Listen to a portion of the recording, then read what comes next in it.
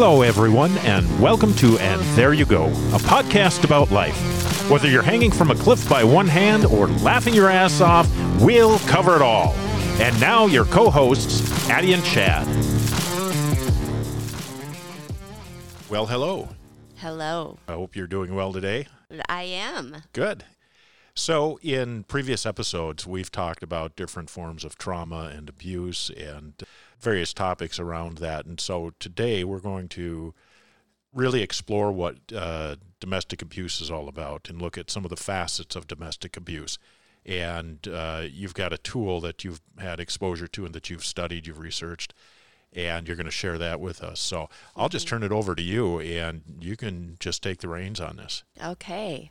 Well, domestic violence is disturbingly common. 1 in 4 women experiences domestic violence in their lifetime, 1 in 9 men. And every time I read that, I think, but those are statistics just from what's reported. Right. I was going to say, those seem really low. Yeah. Based on my own personal experiences. Because many people never report domestic abuse. Yeah. And I just think it's much more prevalent than those statistics show. Mm-hmm. There are different types of domestic abuse. You can experience more than one of those. There's physical abuse, emotional abuse, financial abuse, isolation, stalking, and sexual abuse. And of course, if you've been listening to the podcasts, you know that I have been in several different abusive relationships. Mm-hmm. And even the abuse was somewhat different. And so I remained confused to some degree. Although I knew that they were mean, they were cruel, but it took me years to understand the depths of it. Mm-hmm. and the depths of what I had experienced. And so it was confusing. I don't think that I wanted to believe that it was happening to me. And I had a few very kind, good friends who listened and supported me. And for that, I was really lucky. And I didn't share much to anyone, but enough that I learned who not to talk to. Mm. Yeah. People don't mean to, but sometimes they minimize what I said was happening to me. Yes. Or they would say, well, what did you do to make him mad? Or maybe if you just had done this, he would not have gotten mad. They made it about me instead of about what was happening to me. And why do you think that is? Why do people not trust what they're being told by an individual about the abuse that's happening to them? I think society in general has been trained in a lot of ways to minimize those kinds of things. Mm-hmm. And then as somebody with poor self-esteem like me, that would be easy to manipulate. They just wanted the problem to go away or me to not talk about it. Yeah. And so I learned quickly not to talk about it with those people. Well, I'd even have some say, well, he never did that to me, or I've never seen him do that to you. Okay, so I can think of a situation that I've been made aware of in the past where somebody who I deem as very credible was a victim of abuse. And this person went to an authoritative figure who also happened to know the abuser. Mm-hmm. The perception that this authoritative figure had of the abuser was up on a pedestal. And so when this other person came and discussed the abuse at the hands of that person, it was summarily dismissed and they were chastised. Mm-hmm. That's because not the abuser, uncommon. Yeah, because the abuser had already established themselves as an upstanding citizen who could do no wrong, basically. Mm-hmm. And so, and that's really unfortunate, but I have to believe that that's a part of the makeup of the abuser. Oh, they're very charismatic, and they're often leaders in the community. Well, this wasn't a leader in the community, but somebody who was able to manipulate perceptions very well. Mm-hmm. And when they'd say, well, he never did that to me, or I've never seen him do that to you, well, of course you haven't. They're covert. Perception is everything to them. Right. They're not going to just outright abuse you in front of someone. So I questioned myself for years, and put up with unthinkable things because of it. I thought that maybe I must deserve it. Started to make me feel damaged and unworthy, and that I should just feel lucky to have someone. I feel like I became a verbal, emotional, and sometimes physical punching bag. And that doesn't do anything for your self-esteem or self-worth. No, it really doesn't. Especially if it's invalidated by those others around you that you look to for support. Mm-hmm. And if they can't provide that, it's like, yeah, that'll do a number on you. Well, and the abuser wears you down so that you've lost that self-esteem enough that you're too afraid to get help. And then especially when you're hearing, well, I've never seen him do it, or things like that, or if you had just done this, I'm sure it would have been fine. He wouldn't have been upset, that kind of thing. You know, that phrase, too afraid to get help, is Mm-hmm. bothersome to me. It puts you in a state of hopelessness. Yes, very good word. Boy, that's just really troubling to me. Just an observation about how I reacted to that when you said that. Mm-hmm. Well, you're afraid to get help for lots of reasons. Mm-hmm. It's going to make you look bad. It will make the abuser look bad, and you've been trained to make them look really good. And then when you're questioned so often, you feel like no one's going to believe me. Right. But I finally took a chance because there was nothing left to lose. And I went to an abuse crisis center. They let me in, and, you know, it's always locked. Doors are locked. I think that even the windows are gun-proof or bulletproof. Bulletproof, yeah. And I was shaking so uncontrollably that I had to sit down, as I was terrified. And I sat there and cried and begged them to hide me because someone that knew the person that was abusing me worked there. And I didn't want that. Oh, my goodness. Yeah, I didn't want her to know I was there. I was so afraid that she'd tell him. Now, I understand that they're not supposed to divulge anything like that, but people are human, and you don't know what they're going to do. Right. They held me up to walk to a private office and told me later that this person that worked there who knew me saw my car. And it was, even though I thought I had parked far enough away because I'd taken a lot of precautions, but she directly came out and said, is she here? Oh, and boy. well, they couldn't lie, but apparently they had a sit down with her and said, he might seem like the greatest person ever, but she's here for a reason. And so this needs to stay within these walls. I bet that didn't help your anxiety level No, while you no. were there. Not when I was there. It's important to say I had already been abused a number of times before, as I had mentioned, by other people. And I'd never gone for help like this, not to a crisis center. So that makes me think that I was not confused as to what was happening to me, at least not anymore. And I was desperate because this man was capable of anything. Each of the abusers were capable of awful things, but I think I'd tapped out from the last one. It had just left me completely raw. There was just nothing left. Mm-hmm. I think it was from the enduring the abuse for all those years that I had just tapped out. And I talked about that as far as body keeping score, Right. and how it had affected me physically, all of the emotional and verbal kinds of things. So the counselor that I had was so compassionate, and I got in her office and I just started talking. It just all came pouring out, and she just sat there and she let me do it. Didn't ask a single question, just let me just pour it out on her. And then she pulled out what's called the power and control wheel and said, I usually start with this, but you covered it all. And yes, you are being severely abused. You're in a lot of danger. And let me show you this power and control wheel.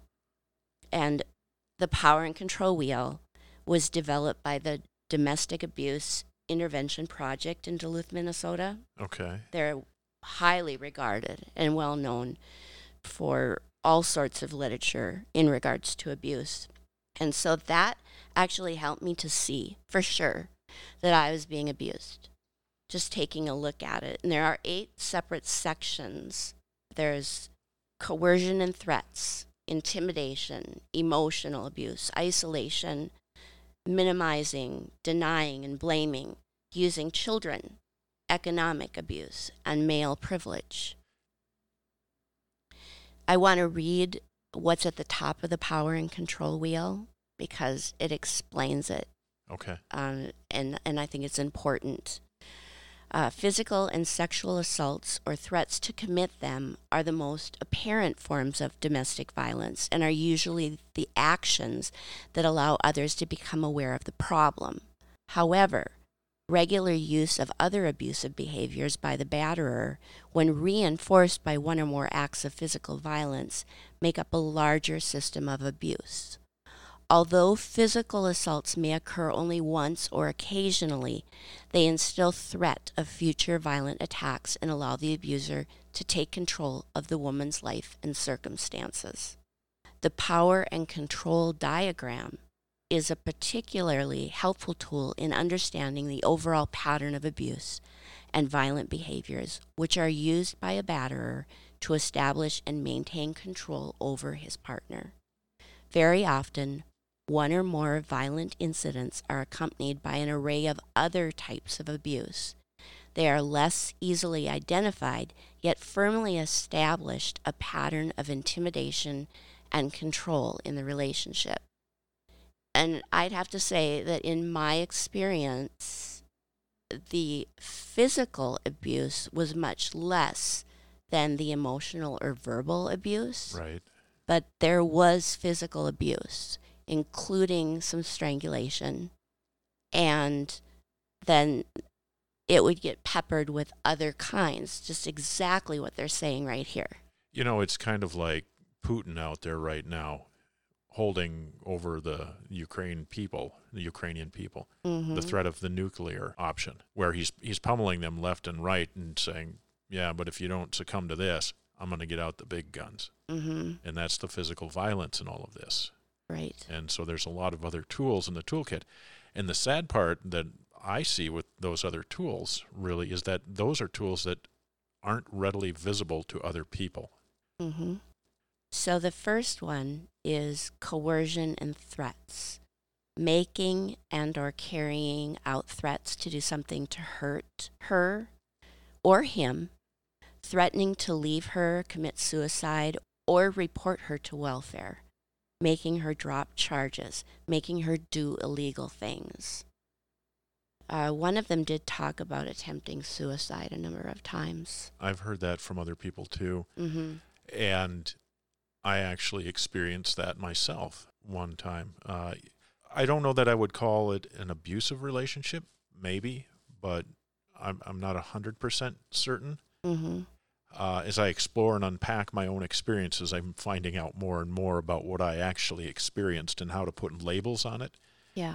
But there was a threat of suicide to get me to back off on a request that I had for this person to do the work that was involved with therapy. Mm-hmm.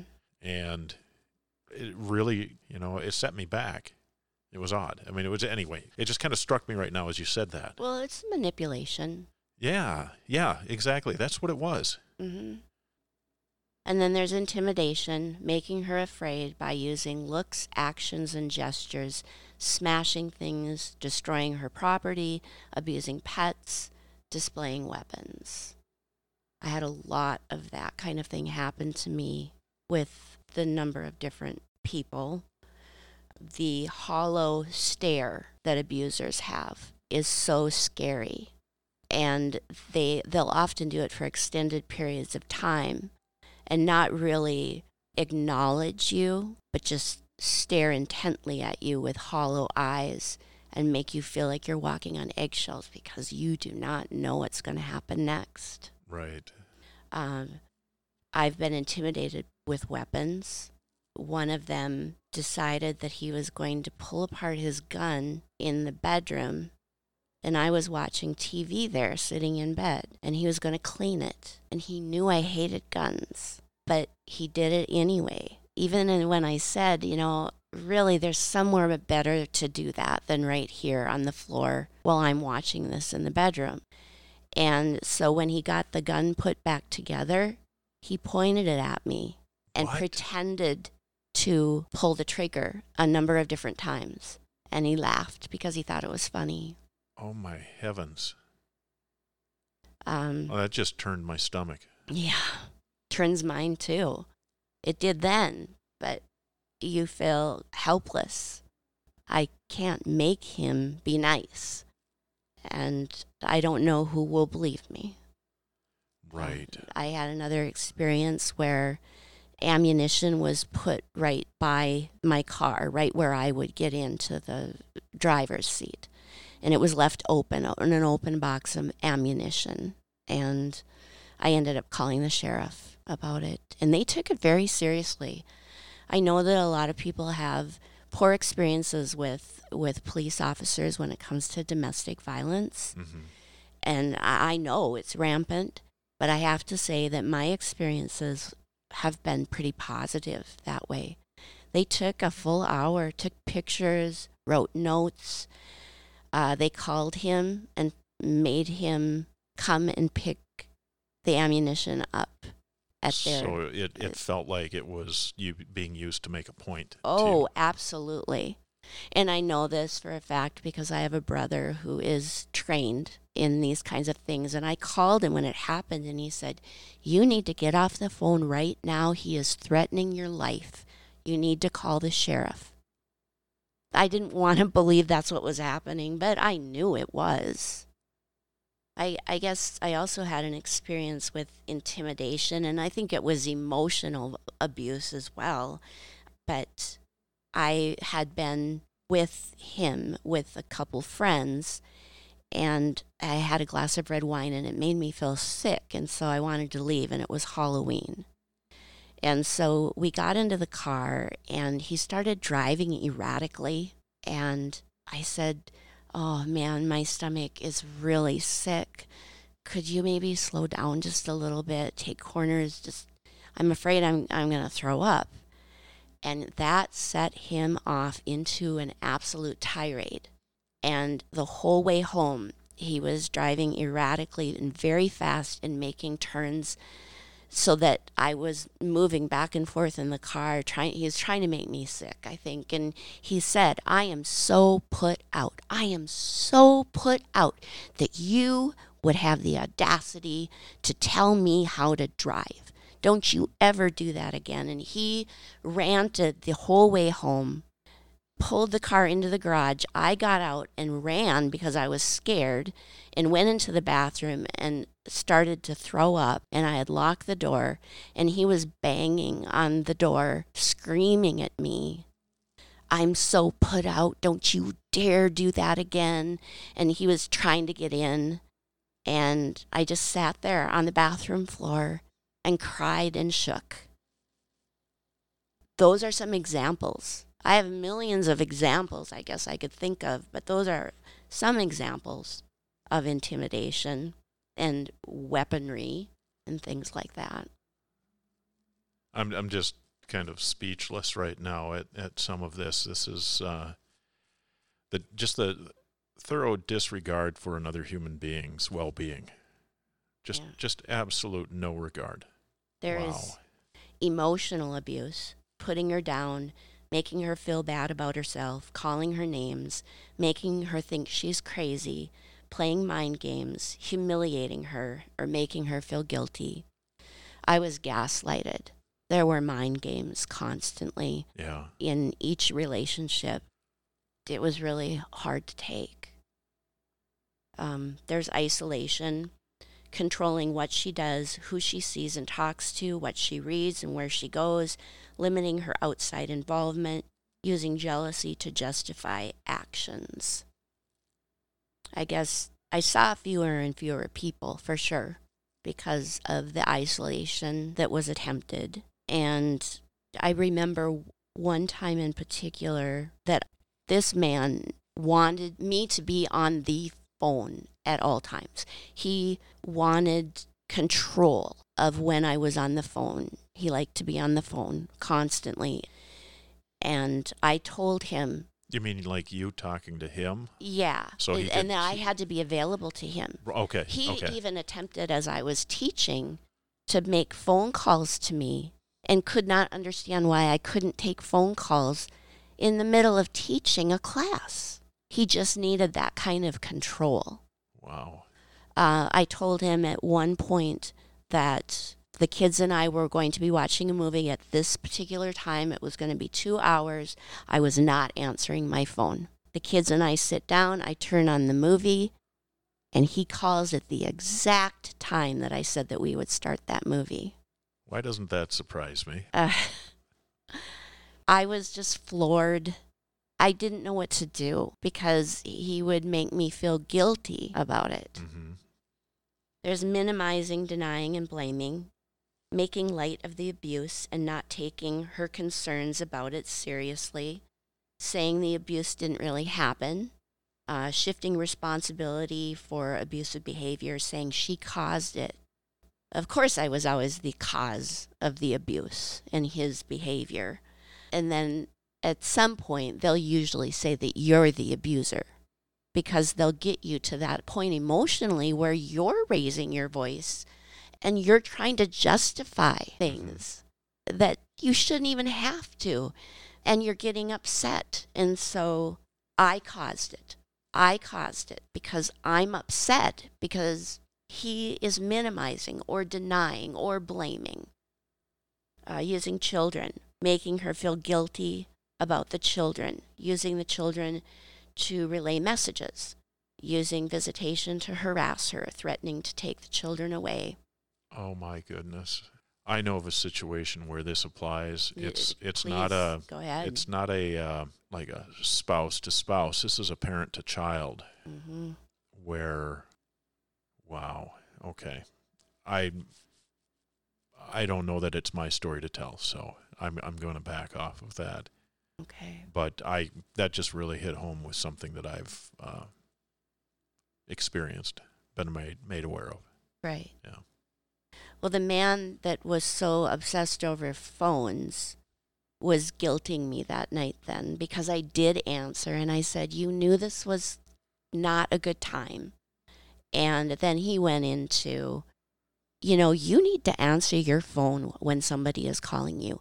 What if this would have been one of your children and you didn't call and something bad had happened? Shame on you. Shame on you for not wanting to answer your phone. You are not being responsible. That kind of thing. Obviously, with another, there was harassment as far as visitation went and blaming when he needed to be responsible for his relationship with his children. It wasn't all my responsibility.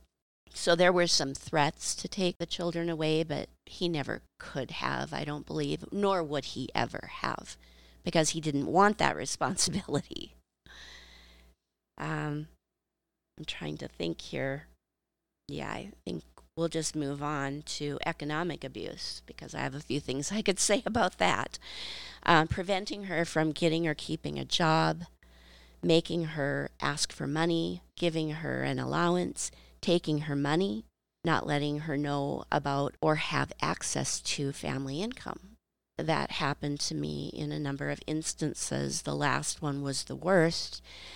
He systematically and very quickly took away all of my access to bank accounts, retirement accounts, anything to do with money.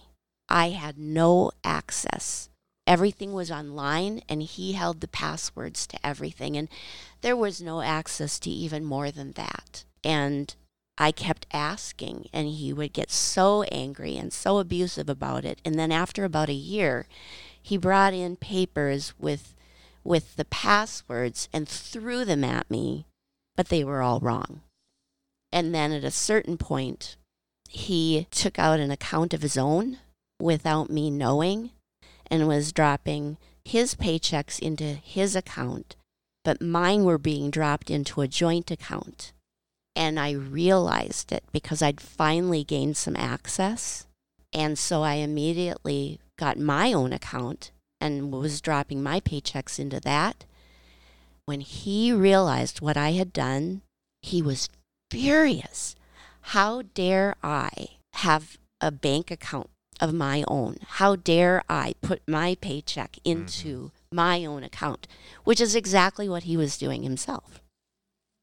Yeah. But how dare I? I've seen relationships where the husband is made to be accountable for every single penny that he's spent, where the purse strings are that tight and all of the financials are managed by the wife. And it's not just women who are abused. No, exactly. And in this case, if the husband wanted to go out and make a purchase, he'd have to ask for the credit card or a check from the wife and then bring a receipt back as verification and account for every little penny, and then give the card back if he took a credit card.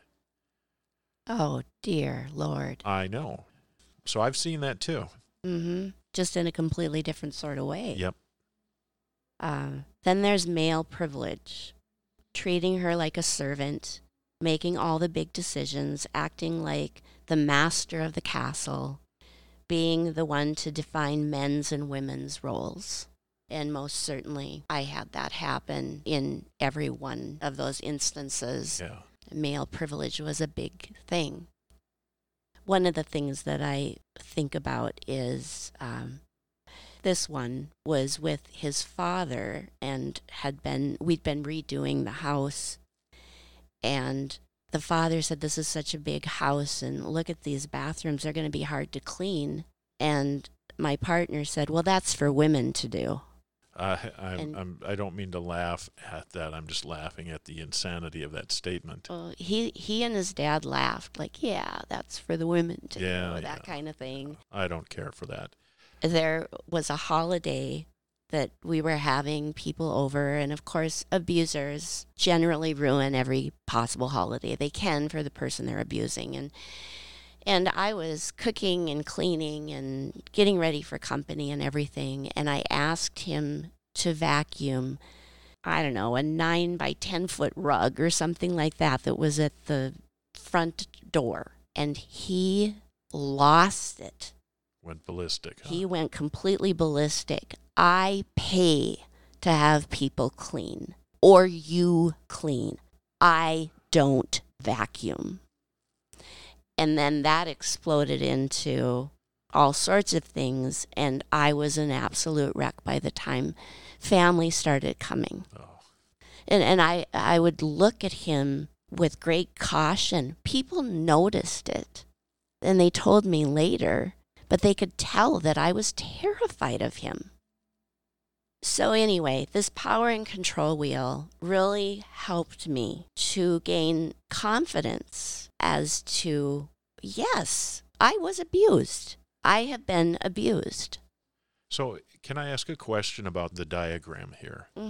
So it's in the form of a circle. Yeah. And it's like a pizza or, a wagon wheel with spokes. The outer ring is labeled with violence, and then there's physical and sexual. So I assume that means physical and sexual violence. That is a ring around all of these things that you just discussed.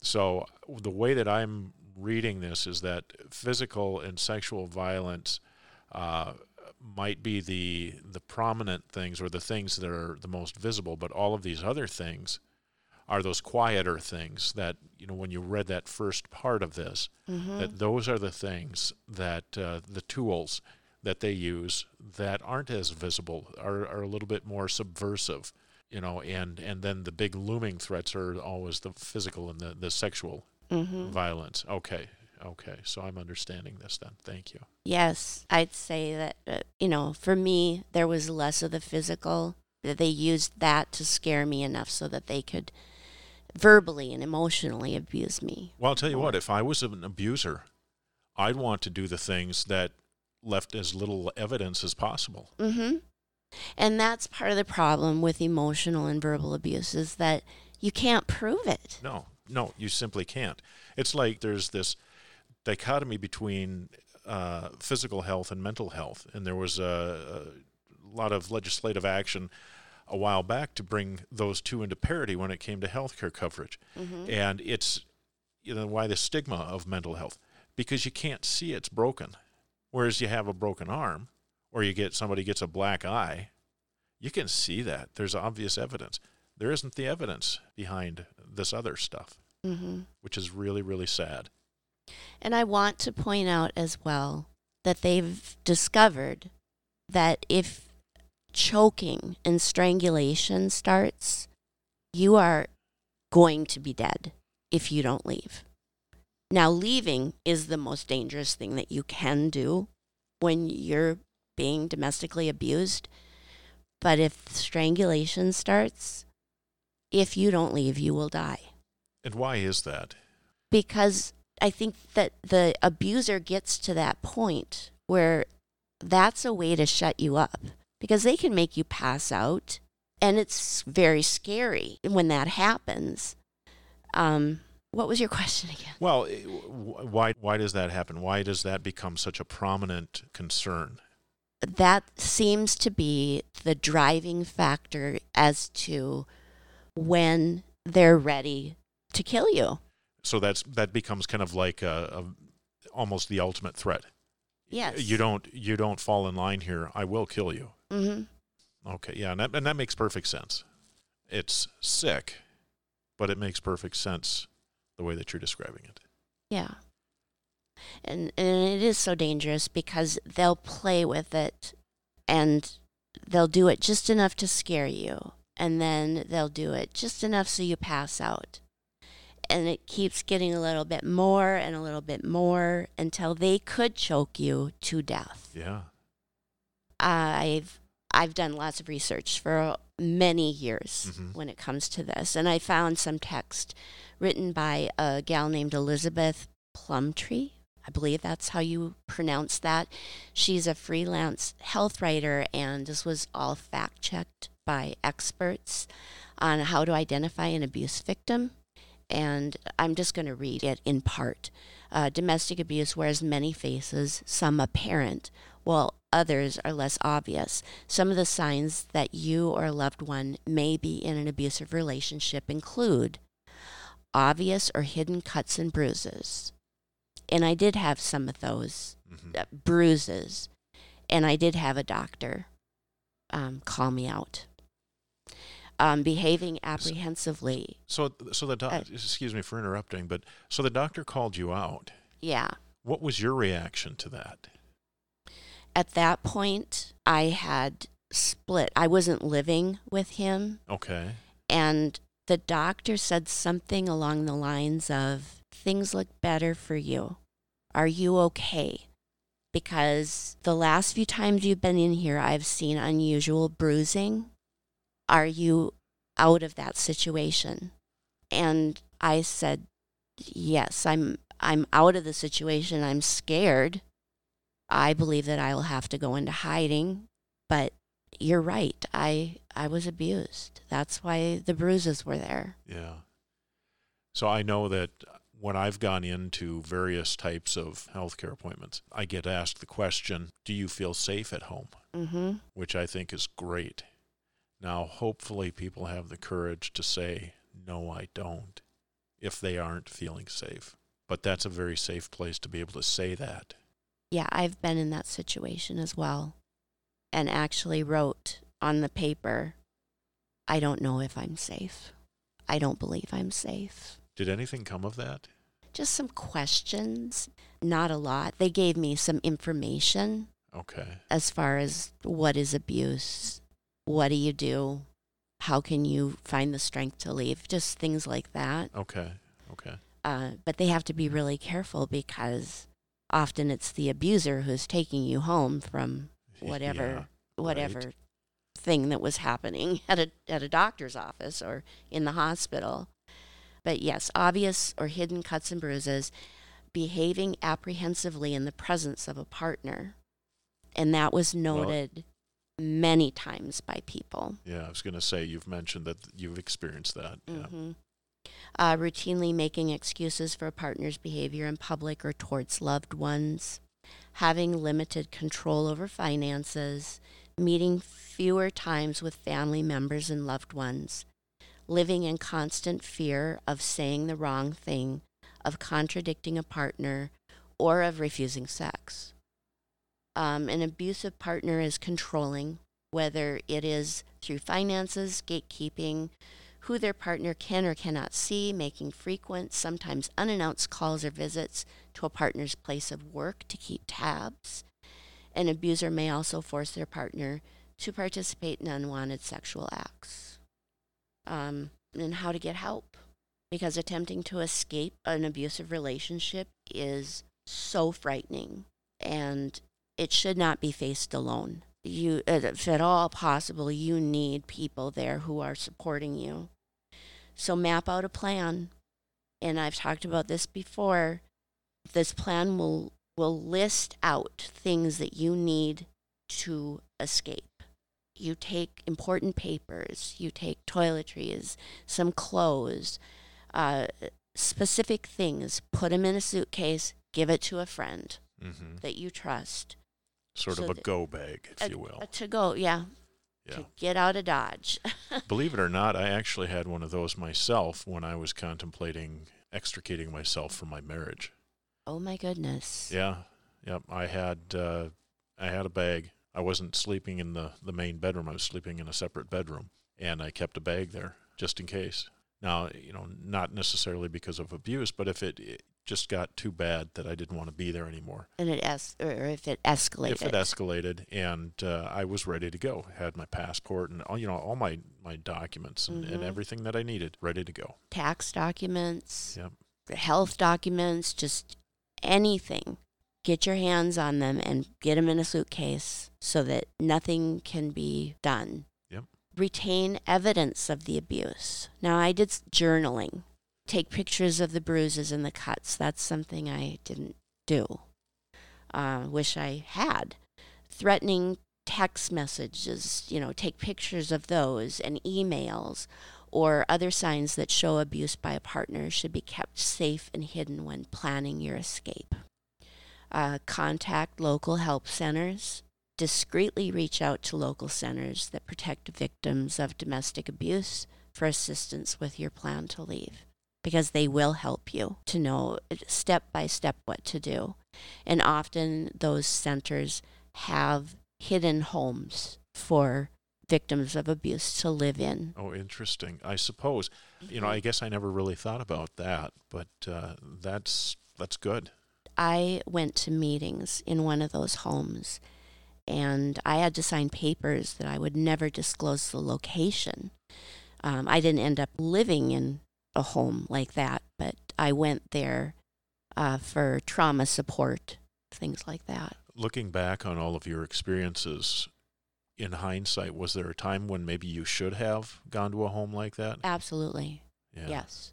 Wow. In more than one of those relationships, I should have. And then that's got to be really, really difficult to think about doing that. I mean, you think about this whole notion of why do women stay with abusive men and vice versa. And to make that big of a step, you really need to have, I think, the support structure like you're talking about to help support and guide you. And boy, I just can't imagine being in that position. Well, and I want to thank my friends who were there for me and my family that was there for me during these times. And I think that the ones that were supportive of me were shocked at the stories that I started to tell them. Oh, I'm sure they were, yeah. Call a helpline. The Domestic Violence Helpline can provide anonymous help to victims of domestic abuse. And of course, I've talked about that, hiding with my dog in a closet and calling the Abuse Resource Center because I was so afraid. I didn't dare have my children be home alone with one of them in particular, and he questioned me. Why is your daughter never here except when you're here? Why is she never home other than when you're here? And I thought, holy cow, you just said a mouthful way more than what you even think you said. Because I had set it up so that my daughter was very aware of things and that she should never be home unless I was home. Don't ever be alone with him. Boy, it's really sad that you have to give that message to a child. It is. Wow.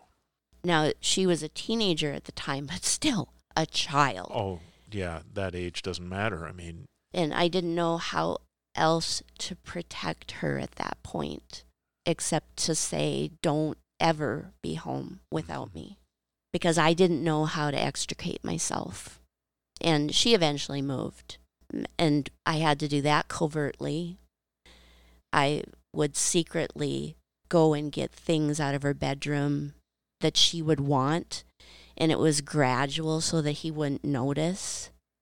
And I don't think that she really understood exactly what that meant for me, that she left. I was so relieved that that's what was going to happen, because she was an adult at a certain point and could, but in order to reduce the amount of, I don't know, what would you call it? the risk of something happening. Right.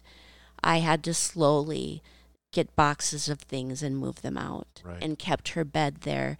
And then it was around Easter that this happened, and I had to have family over for Easter, including his parents, and wait until all that was done to tell him that she had moved out. And he was furious. Why? I don't really get, except that he wanted control of everybody. Yeah. That I was going to ask, was there any retribution towards you Oh, yeah. after that? Yeah. Lots of retribution, lots of verbal and emotional battery, but I want my kids safe. Yeah, without question. I want to tell our audience that if you are a victim of domestic violence, contact the National Domestic Violence Hotline. It is 1-800-799-7233, and they'll give you confidential assistance with trained advocates to help you. And in cases of immediate danger, call 911. Domestic violence can have such devastating effects on the physical and psychological well-being of the victim, and leaving is the most dangerous, like I've said, so get the help you need and have the plan. And you're worth it. You deserve to be happy. You deserve to be healthy. You deserve to laugh and smile again and not walk on eggshells.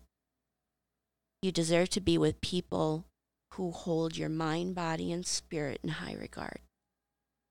And I have a quote to end this. Before you do, I have a question, if you'd be willing to entertain it. Certainly.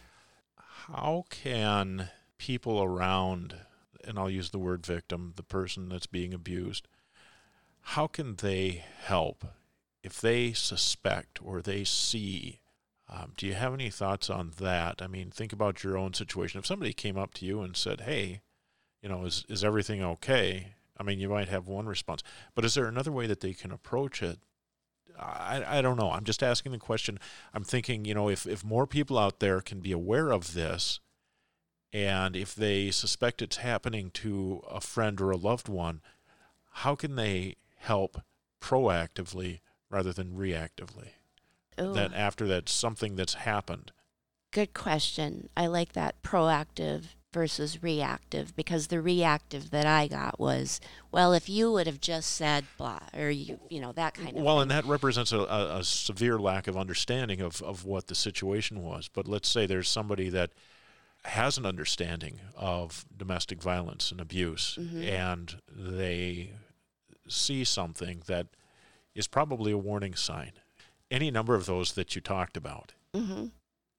Well, there are different ways to offer support, like setting up a safe time and place to discuss the circumstances. I mean, make it feel safe. Make sure that they understand that anything that they are telling you, it will remain only with them unless otherwise told. Help them make an escape plan.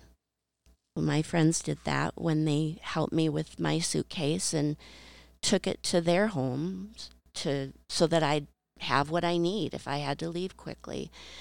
Share your local domestic violence and abuse centers with the victim. They might not know. They might not know who to call. If you think they're in dire danger, you might need to get some emergency services to their rescue in some way or another. I mean, it could be literally a matter of life and death. It life or death. Generally is a matter of life and death. So my quote is, "And I told that little girl inside to come out and live with me again. I was ready to look after her, better than I could have ever done before." And it's unknown who said that, but I chose myself. And so the game changed, and for the first time in my life, I see my worth. And I will not let anyone take that from me again. And there you go.